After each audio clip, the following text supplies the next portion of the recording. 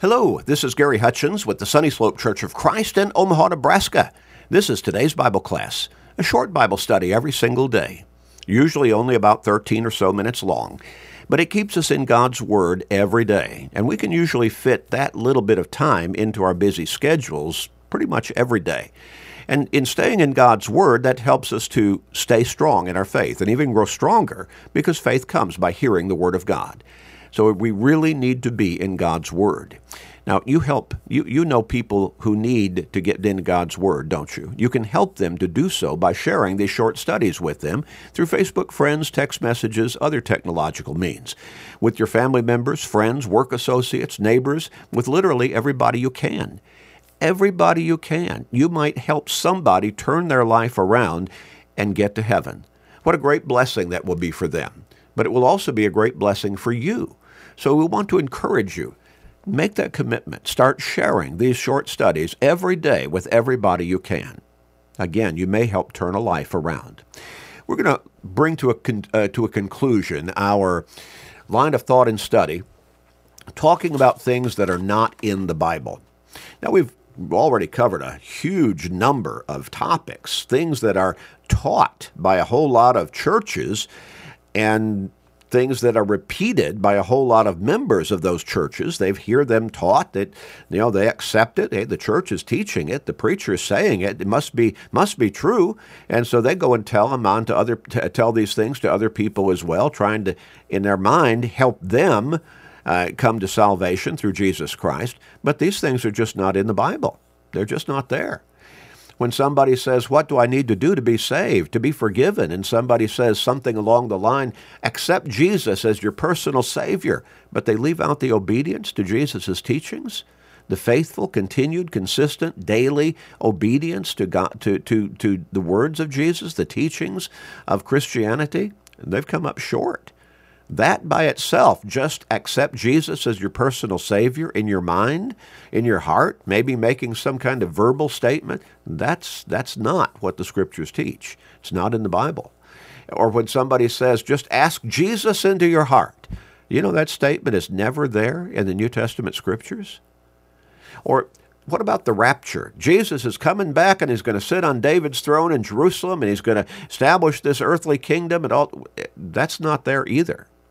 Jesus is going to come back on the final day of judgment, but the saved will meet him in the air, and all of us will stand before his judgment seat, 2 Corinthians chapter 5 and verse 10. But there is nothing there in the New Testament Scriptures that talks about his establishing some kingdom upon the face of this earth. In fact, it doesn't even say that he'll touch a foot on this earth. Christians, when it came to worshiping God, you see churches, denominations all over the place, they'll put on a show. I mean, basically is what a lot of those look like, and they'll have bands up there, they'll have, choreographed presentations, they'll have singers, soloists, choirs, and so on. You don't see any of that in the New Testament Scriptures. None of it. You don't see instrumental music being used, but the individual Christians are instructed to speak to one another, teach one another, admonish one another through the words of the songs as they sing together, in praise and glorification of God. See, people have come along and they've just changed it to suit themselves. What they think sounds good, feels good, looks good, whatever, but it's not in the Bible. When someone says, all you have to do is believe in Jesus and you'll be saved. That's not in the Scriptures either. Jesus told the apostles to go into all the world, preach the gospel to all creation. He who believes and is baptized shall be saved. And then he said, that's Mark 16, 15, and 16, and then he said in Revelation 2 and verse 10, be faithful, that is, living that Christian lifestyle faithfully by his teachings. Be faithful until death, and I will give you the crown of life. Well, we looked at a whole bunch of others, but I want to cover a few more before we close today and bring this particular line of thought and study to a conclusion. We have a real problem in our country right now, in our culture. It's being pushed upon us. It's not just being talked about, it is being pushed upon us. And forcefully, and I'm afraid that it's getting to the point where it's going to be a legal matter here, that if you don't go along with this, you could be in legal trouble, jeopardy. And that is the idea of somebody, and this is being taught in our public schools, elementary schools right now, all the way down to the kindergarten level in some cases, being taught to these young children, asking them, do you think you're really a boy, or could you maybe be a girl and trapped in a boy's body, or vice versa? Do you think you might be a boy trapped in a girl's body? And so it's the whole idea of transgenderism. Now, from a social perspective, as it's being couched for us, as it's being presented to us, being pushed upon us, they try to make that sound reasonable. But it's not in the Bible. In fact, when you look at Genesis chapter 1, verse 27, when we look at the conclusion of the creation days, so God created man in his own image. In the image of God he created him. Male and female he created them. Do you think there's any confusion in God's mind about gender? When you're talking to kindergartners, and I don't care if you're talking about 4th or 5th graders, you're talking to kids who have a difficult time understanding that concept, that principle, to being able to reason it out on a rational basis. You're planting doubts in their minds, thoughts, and manipulation, I'm afraid, is right there. If not already overtly so, it's right there on the borderline of what's being done. When we look at what Jesus said in Matthew chapter 19 and verse 4, Matthew chapter 19 and verse 4, these are Jesus' words. And he says the same thing.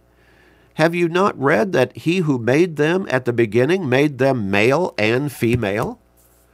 You never read anywhere in the New Testament scriptures of the idea that a man could become a woman or a woman could become a man, transgender. That's something that has been made up by mankind in our culture and in some other cultures around the world. But it's not in the scriptures. We need to be careful. We're talking about, now you do find in Romans chapter 1, the last half of that chapter, where the idea of same-sex sexual relations are talked about, but they're condemned. You find that also under condemnation in the Old Testament scriptures. But you never find even the slightest hint of the idea that that kind of lifestyle, that kind of switching of genders is sanctioned by God. It's just not there. Now, that would make a whole lot of people mad, and if they heard me say that, they would probably say I'm a hater and all kinds of horrible epithets that are not true. I'm just trying to teach the truth as we read it in the scriptures. But the devil is skillful to try to blind our eyes to the truth. Now, the same thing can be said about same-sex marriage. You don't find that in the scriptures, except under condemnation from God. Now, I'm not talking about being hateful toward anybody. When you teach against unrighteousness, against sin, you're teaching somebody, at least it should be your mindset, because you love them. You love them. You want them to be with God in heaven for all of eternity. But you got to teach them the truth. Just as parents raise their children, teaching them various truths that are for their own good and their ultimate well-being. But a lot of times we don't want to hear the truth. We want to believe what we want to believe, what makes us feel good. And I'm afraid that a whole lot of times we just buy into things that we hear a whole lot of people saying that sounds reasonable or sounds authoritative, but there is no authority behind it from a spiritual perspective. Are we going to follow God, or are we going to follow man? Romans chapter 1, beginning with verse 24. Therefore God also gave them up to uncleanness in the lusts of their hearts, to dishonor their bodies among themselves. And how was that being done? Dishonoring their bodies among themselves? The next verse, verse 25 in Romans chapter 1. Who exchanged the truth of God for the lie, and worshipped and served the creature rather than the Creator, who is blessed forever. Amen. For this reason, God gave them up to vile passions. Did you get that? To vile passions. For even their women exchanged the natural use for what is against nature. Is that not being fostered upon us, pushed upon us today? Likewise also the men, leaving the natural use of the woman, burned in their lust for one another, men with men committing what is shameful, and receiving in themselves the penalty of their error which was due. And even as they did not like to retain God in their knowledge, God gave them over to a debased mind to do those things which are fitting. There are a whole lot of people who turn away from God, at least openly, and on a basis of being dedicated and obedient to Him, to His teachings, because they want to do what they want to do. And a whole lot of that particular mindset has to do with sexual immorality. They want to live in a certain way, and they don't want to be hindered from that lifestyle by having to follow, pay attention to what the teachings of Scripture actually say on those matters. Now again, I'm not talking about being hateful. I'm not talking about mean-spiritedness. I'm talking about what is being fostered, what is being promoted, what is being pushed upon us right now in our culture, in this land right now, heavy-handedly, that is in direct contradiction to what the New Testament Scriptures and the Old Testament Scriptures teach as to sexual orientation and sexual activity and sexual reality. We need to open our eyes. And I believe what is being pushed upon our little children from kindergarten up, I believe that can be classified as child abuse by those who are manipulating them, putting doubts in their minds, thoughts in their minds that have never been there about maybe your gender is different than what you think it is. And the same goes with the idea of same-sex marriage. That, again, is not in the Bible. In fact, it's condemned. Hard lessons for some people. Hard lessons for our culture right now. But truth is truth, whether anybody likes it or not, and whether anybody believes it or not. God is the basis of all real truth. He is the Creator, and He will hold us accountable. Things not in the Bible. Enlightening study, isn't it? Let's pray together. Father, guide us in your will and help us to always stay true to your word, because that is your will communicated to us in Scripture. Guide us to always live to your glory and to not be taken in by the wiles of the devil.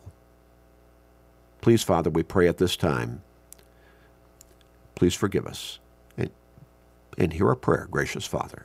In Jesus' name we pray. Amen.